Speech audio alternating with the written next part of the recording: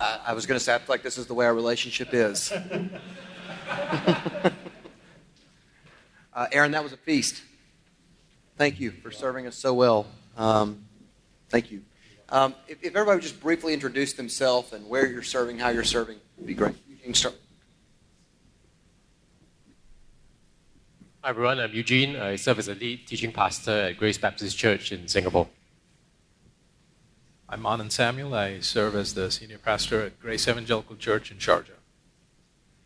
Aubrey Sequeira. I serve as the senior pastor of the Evangelical Community Church of Abu Dhabi. And I'm in Atlanta. As I was listening to your talk, I thought maybe just give some initial reflections as you brothers were thinking about what he was saying, how the Lord instructed you or encouraged you or convicted you as you were listening to that talk. Good. Wow, there's a lot I could take away. I think I like your point about how comprehensive the criteria are that Paul lists in these texts. I think that was convicting to think about not just one area of life. Because sometimes when I fight sin, I'm focusing on one area of sin, and I think I'm okay if that area is okay, but I don't always think about the rest of my life. So it's good to think about how comprehensive these qualifications are and how I need to keep watch on all of my life. And I think that was just a really good reminder to be aware of that.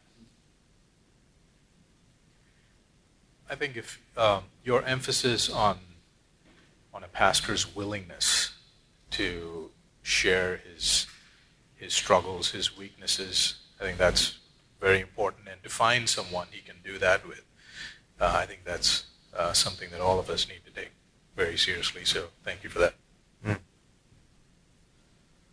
Yeah, there's just a lot there. I think the specificity, like Eugene was saying, the comprehensiveness, but also the specificity of the pastor's holistic character and example to the flock. And, they see how to live as a Christian by seeing us. I'm thinking on that. Aaron, I was just thinking more broadly as you were talking, as I was also applying it to my own life. It does seem that often when we're in these kind of settings, we wonderfully get a lot of theological instruction, which we need. But I wonder if we often overlook that. We overlook the need for the man in ministry's godliness and character. Have you noticed that? If you have, why do you think that it does seem to be often overlooked? Well, I do think people talk about it in a fair bit. I remember being, at least in seminary, and I remember Don Whitney preaching on 1 Timothy, watch your life and your doctrine. So it does come up. But I do think that maybe one of the reasons why that perception is accurate is because in my generation, I have tended to think doctrinal fidelity will take care of moral failure. It'll crowd it out. Because the guys who fall in ministry are like prosperity gospel preachers. Now, time proves otherwise, but I do think that's a temptation. Like, I'm good theologically. Theologically, people are godly. I'm godly. And that's just, I'm not a logic guy, but I think that's just not logical. I think sometimes we are and we want to emphasize the sufficiency of Scripture, the power of the Word. It's primarily what we preach, that God uses as a means of grace to sanctify God's people. To the neglect of, I think in our circles, the emphasis on the pastor's life itself is a means of grace to our people, and the Lord uses us as a means for their sanctification. Keep a close watch on your life and on your doctrine. You will save yourself and your hearers. We even neglect, I think I was preaching 2 Timothy 3 last month, and in the context, Paul is talking about Scripture's own sufficiency. We think of Scripture is sufficient to save, so it's sufficient in our evangelism, it's sufficient for our teaching. But in the context, Paul is talking to Timothy and saying the Scripture is able to make you wise for salvation through faith in Jesus Christ.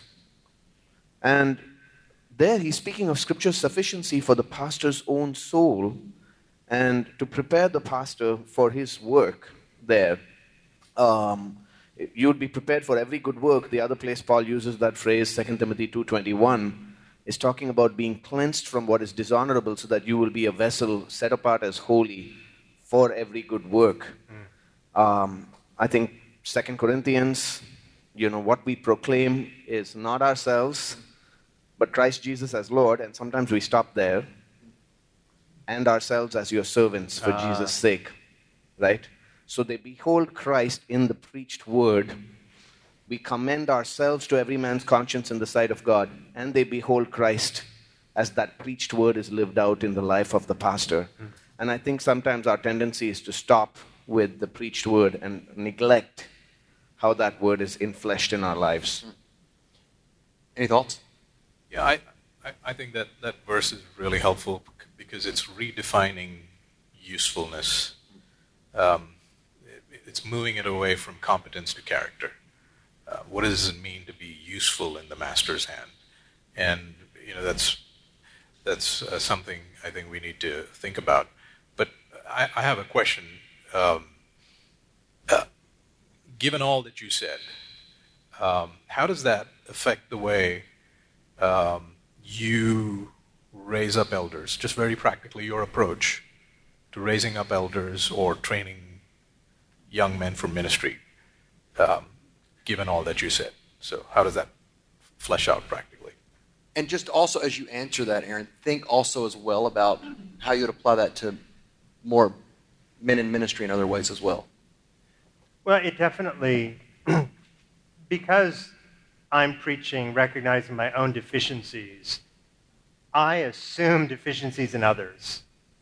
So I hope that there's a spirit of grace at our church where we recognize that you're not going to be the perfect elder. So my emphasis is less on you demonstrating your perfection as a proto-elder or as a brother around me. But if you never are able to articulate where you're falling short, that's where I'm concerned, because I know you're falling short. And so I think that, one great, the great guard is a kind of transparency. I know of churches that I think have run in a legalistic direction, where a brother falls short and he's done. He's cut off. And I think every congregation and elder body needs to make its own decisions about when does a sin rise to the level of disqualified for ministry. And some are more obvious than others. I want to embrace holiness in prospective elders, but really target this idea of transparency and the idea that where these brothers think they're falling short may not actually be the main area they're falling short. So I think it provides maybe some texture to our assessment of elder candidates. Do you encounter men who fall on the opposite end of the spectrum, where they see they're falling short, they take grace for granted, they don't want to do anything about it? I can't think of any. I'm sure there are men like that in our congregation. I can't think of any who make sort of our whiteboard of thinking about. We use the Jensen Blokes Worth Watching. Those guys, I think we see good, and I don't see a lot of that in them. Eugene. Yeah, maybe just a follow-up question to that. Among your elder team, how do you encourage that kind of transparency and that ongoing watchfulness over one another? I mean, I'm leading a team as well. I'm wondering how do I do that in a way that doesn't just focus on the tasks that we have to do? Because sometimes I struggle with our meetings becoming a bit too focused on the business of the church and maybe not enough on how we're actually doing as Christian brothers. So I'd love to hear your thoughts about what are some things that you do to help that. Well, I'm so thankful in God's kindness that Chad is here, because he really leads out in that. He creates our elders' agenda, and so he carves out time occasionally for us to check in with one another. Right now, he's carving out time for us to share how we're doing evangelistically. So the question that we're going around right now isn't, how are you doing with regard to sexual purity? It's what are the evangelistic relationships in your life? I do think that's one aspect of our character. Do we love the Lord so deeply that we're actively seeking to bring others to know the Lord? But it takes a disciplined leader like Chad to get us talking about that. But I think what's ideal is not so much what happens when we're all together in the room. What's ideal is what kind of culture does your church have? When people are together, including elders one-on-one, are you talking about the Lord? Are you talking about his work in your life? And I found that one of the hardest things for every Christian to do is just be a Christian when it's not Sunday. And as elders, we're trying to live that out on a day-to-day basis. She's asking practically how, just in the preaching, in the praying, encouraging people to have these types of conversations. It's more organic than it is organized. Even as you say that, I think probably one of the temptations in this room is for us to get our identity, our significance, our worth in our ministry and in the title or the function that we carry out week to week. You write in your book, Character Matters, sanctification requires resting. When we abide in Christ, we trust in who he is and what he has done. We come to him each day with confidence that on the cross, he took our sin upon himself, paid our penalty with his own blood, and bore the wrath of God we deserve. He becomes everything to us. As we rest, God works in us. How do you help us think and grow in resting in the finished work of Christ?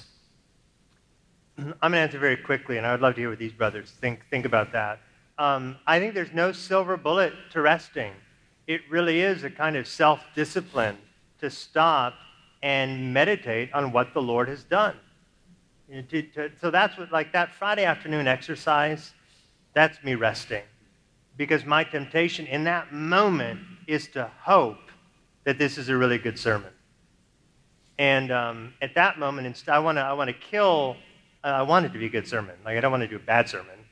But I want to kill that by just reveling in Jesus and trusting that if I shouldn't be in ministry, men like Chad will tell me, like, brother, we love you, but we think you're not clear enough on the gospel. We think you're not Christ-centered enough. You know, that they'll help show me the door. But in the absence of that, I'm going to try to think less about how good I'm doing, and I'm just taking deep. I mean, it's like telling someone, how do you fall asleep? Like people, like my superpower is sleeping. I love falling asleep, and I can do so naturally. I don't know how to tell somebody to fall asleep. You know, how do you rest in the gospel? I mean, it is a work of the Spirit of God. So if you're not resting in the gospel, I would say pray that the Spirit would be working you in that way. Any counsel on that? Or, as people heard that talk, I assume with our different consciences it will have struck us differently. Some may be very discouraged. Some may have felt the weight. Some maybe aren't as affected. How do you think through, you know, we are unworthy. Christ is worthy. How do we hold that together and rest in the gospel? Yeah, I think this is where gospel-centered preaching is so valuable. I mean, not just for those who hear us, but like you rightly said, to preach to ourselves. I think I'm blessed to have a team of elders who understand that, a staff team that understands that. I think one of the things we started doing this year is before we preach the sermon on Sunday, we gather as a staff and just talk through applications from the passage. I mean, I found that to be just a really helpful reminder to me of the gospel that's in the passage, and just to hear encouragements from the staff. I think that keeps the passage just real to me as well. I'm not just doing this as a job, but these are real truths that I need to hear for myself. And I'm grateful for a staff team that reminds me of that.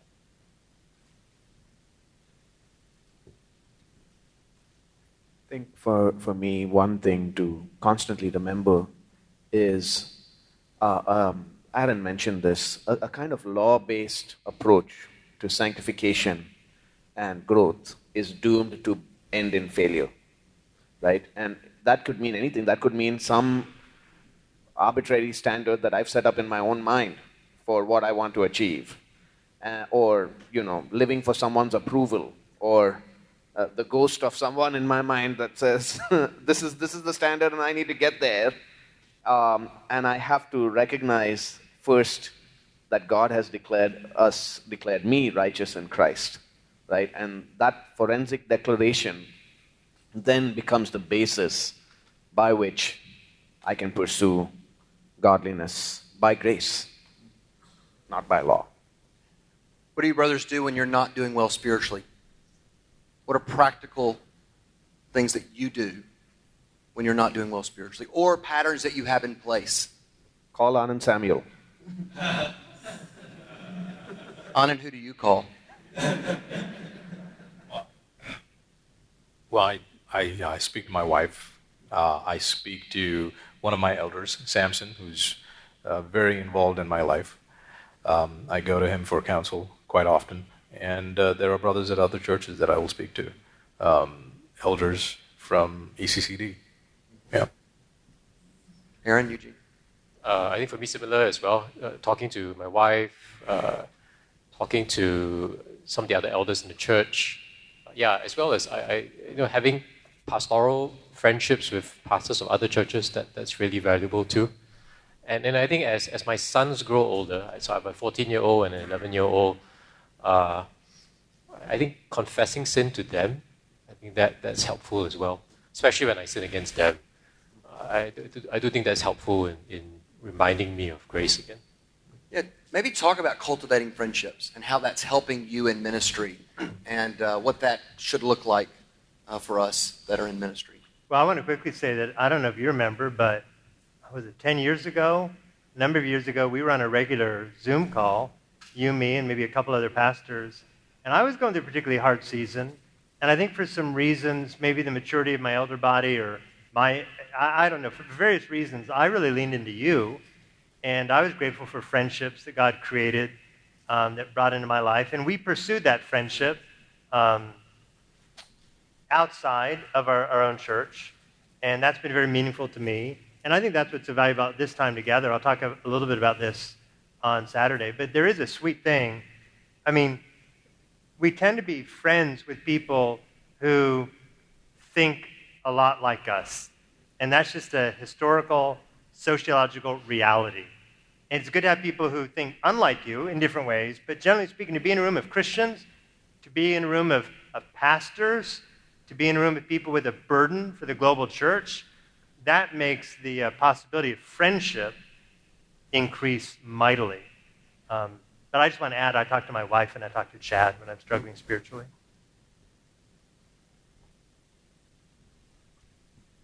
I would commend this book. Maybe some of you know it. David Gibson, Living Life Backwards. It's on Ecclesiastes. It's been a real encouragement to me. He writes this: life is limited by death. Your life won't go on forever, but death is not just a line you cross when your time is up. Death is an evangelist. He looks us in the eye and asks us to look him right back with a steady gaze and allow him to do his work in us. If we are wise, we will listen to and not avoid death. How does death help us to grow in holiness? How does keeping that in the forefront of our mind, if death is a better teacher to us than even our own births, how does death help us as men in ministry?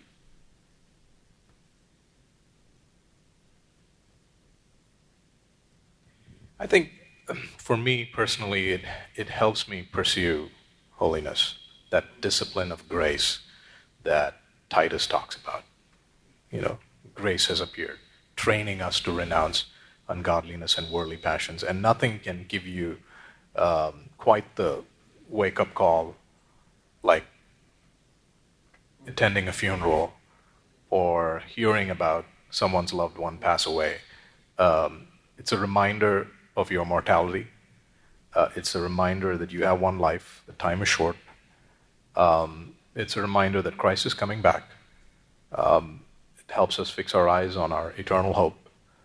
And in light of that, as all the New Testament passages point us to, the end is coming, and therefore pursue ordinary holiness, like hospitality, as Peter talks about. So the end actually helps me pursue righteousness in the present. And that's a really gracious reminder to me. Yeah. Other thoughts? Yeah, so the church that I'm a pastor at has quite a large range of ages. So from teenagers all the way up to members in their 90s. I think one thing I appreciate of being a pastor of a multi-generational church is just to see many examples of godliness in suffering, especially from the older members who have health issues, and other difficulties in their lives as well. I think that's a reminder to me, not just death, but the weakness that attends, the later years of life. I think that's a reminder to me to be humble and to prepare myself for the day when I'll be physically weak like that as well. And just to prepare my heart for that kind of suffering and not willing to respond in the way that I see them respond. So that's been an encouragement to me, just to think about that sort of suffering at the end of life. I don't know why it is. I think about dying a lot. And I think that's been healthy for my soul. We all have less time than we think we have. And we will stand before the Lord. And I think the proximity of that scrutiny before His all-seeing eyes is a good thing to have on the forefront of our minds more. Amen. So many encouraging and high points in your talk. I think one of the highest was that you knew about LeBron James and Kareem Abdul. This is a joke.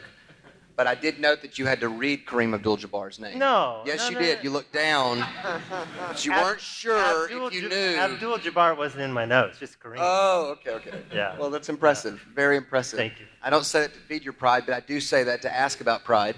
I think pride. I really didn't know how much you followed sports or you followed The NBA. NBA. Yeah. Okay. Yeah. All right. Well, we won't get into the Michael LeBron debate. Don't need to. Good. When we think about pride, I think one of the ways that pride very easily rears its head in ministry is comparison. Whether it's wanting that person's situation or fighting jealousy in some way or not thinking the Lord's been good to you. How do we fight pride? You wrote in your book, pride cares more about the leader's significance than the congregation's sanctification. Pride cares more about the leader's significance than those you're evangelizing. Pride cares more about your significance. Brothers, just ways that you're fighting pride, ways that you've seen the Lord work in your life in these ways. We want to defeat our pride. I mean, at my church, Jo Davidson, she doesn't really care that I'm here right now speaking to pastors. I mean, the people in my church, they value me because I'm their pastor and with the other elders. And I try to remember that. Like, fundamentally, I'm called to shepherd these people. It's a finite number of people. Other people may have more people in their congregation than I do, but these are the people that God's entrusted to my care with Chad and the other elders. And that's a humbling thing. And obviously the best answer is stay focused on Christ. But in another sense, by just staying focused on the church that God's led me to serve, that's wonderfully humbling in just a beautiful way. I think my wife, my elders are great tools of God in my life to keep me from growing proud. And I am deeply thankful for their presence in those ways. Yeah. Yeah, I would say the same thing. Marry a godly woman, that'll fix it. My wife is my biggest encourager, but she's not impressed with me at all. And I think if you just have a normal congregation, right? Especially if you're the senior pastor, you'll have things said about you and thrown at you, and you'll have that'll. But they see the best of you, and they see the worst of you. Like, they know you really well. Yeah. So they know all my strengths and weaknesses, and they're not afraid to point those out to me and encourage me at the same time. And the blessing of that, of course, is what Paul says, they may see your progress. That's right. I mean, they're watching you grow in your preaching, your ministry, but God willing, they're watching you grow in your holiness. That's right. Before their very eyes as well. Yeah. Just the importance of all of us being very rooted in the church, rubbing shoulders with God's people, them seeing us seeing them, the ordinariness of that and what it can produce in our lives. Eugene, and then I'll go to Aubrey. Yeah, just to add to that, parenting is very humbling. I thought I had things figured out when my kids were young, but I realized I don't.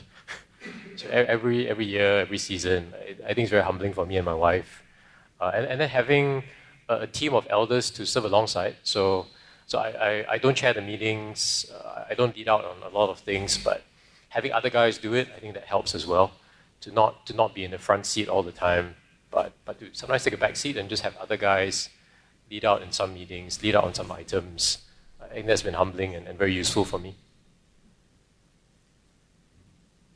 I have a question in light of Aaron's talk and the question you just asked, Josh, if I may.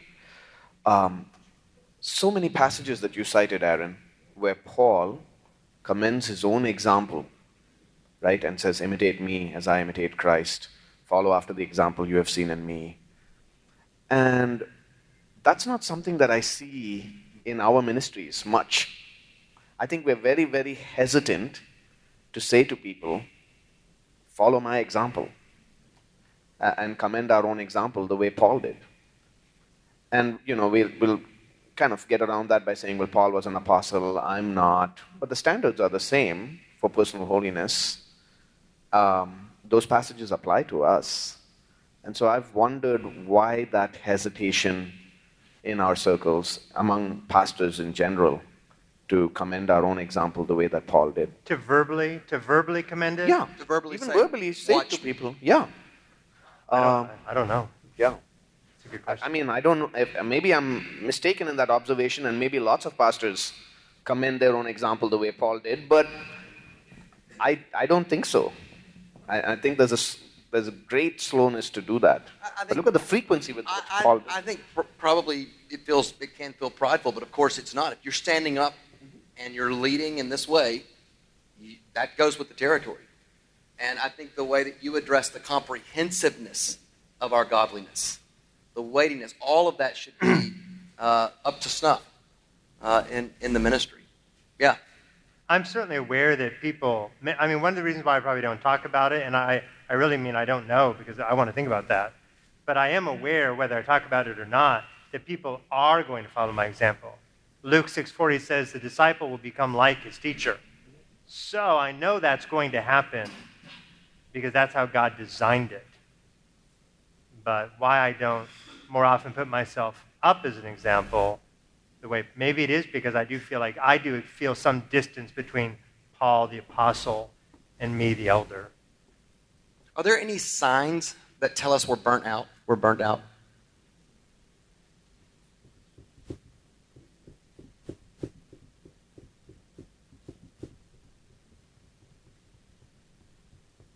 Talking about spiritually or physically? I'm talking about spiritually. That we should be aware of. I'd primarily locate it in disordered affections. Thinking about Edwards and, affections being kind of, you have to do what you love, right? And we're doing this because we love it. And when we're in seasons where we're just grinding through it, I don't love this, but I just have to keep it up. All right. Quick counsel then on when in your own life there's persistent ungodliness, when should that lead you to step down from a ministry position? Any counsel on that? If you're privileged to have elders, when a body of elders, if you're being forthright with the elders about your struggles, and they're looking at the qualifications which are objective, and they're saying, not only have you not met them, which is enough to say you need to step down, but sometimes things can be a little bit gray. When they understand that it's going to take months or years for you to get to a place where you can sort of with full throttled obedience meet these qualifications, that's got to be time to step down. It may be immediately. I'm not trying to give wiggle room for you don't meet them, but it can be years. But if there's not knowing the exact situation, if there's no pathway towards above reproach restoration, then it's time to move on. You said look at the cross, which was a glorious way, obviously, to end that talk. Other encouragements to those that might be struggling here. Discouraged, struggling spiritually.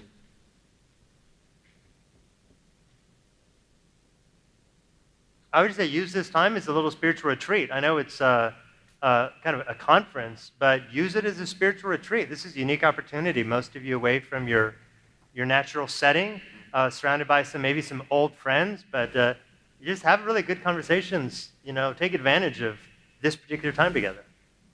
Anything else? I think days off can't be overemphasized. So taking a day off, I think that helps with burnout as well. I think just cultivating good friendships. I think that maybe just asking for prayer more than we pray for people as well. Being willing to ask for prayer. I think that for me is really important. Learning how to ask for prayer, being specific, being honest. I think that's helpful for me. That's a word on burnout too. Things about. I don't know that there's a word in Greek for burnout, but I think it's real. Physically, there might be physical problems, and those physical problems may be related to spiritual depression. So being alert for spiritual problems. Not being able to rest. If you can never go home and turn it off, and I know at some level you can't turn it off, but you know what I mean. If you can't ever rest, and that's a problem. If you're married and your relationship with your wife is just not good, and in part because you don't have the energy to make it better. I know it's all of grace, but I think that could be evidence. And then I just want to just really affirm what Aubrey's point. Like if you can never go to the gathering and simply worship the Lord in spirit and in truth as a Christian, but you're always concerned about the lighting or the sound or how many people are there, that's a good sign that you're burned out and something needs to change. And I so appreciated your exhortation that we're just first and foremost Christians and sheep. And we're not our titles and our functions, whatever. We're Christians and sheep who need the Word and need to be gathered as well.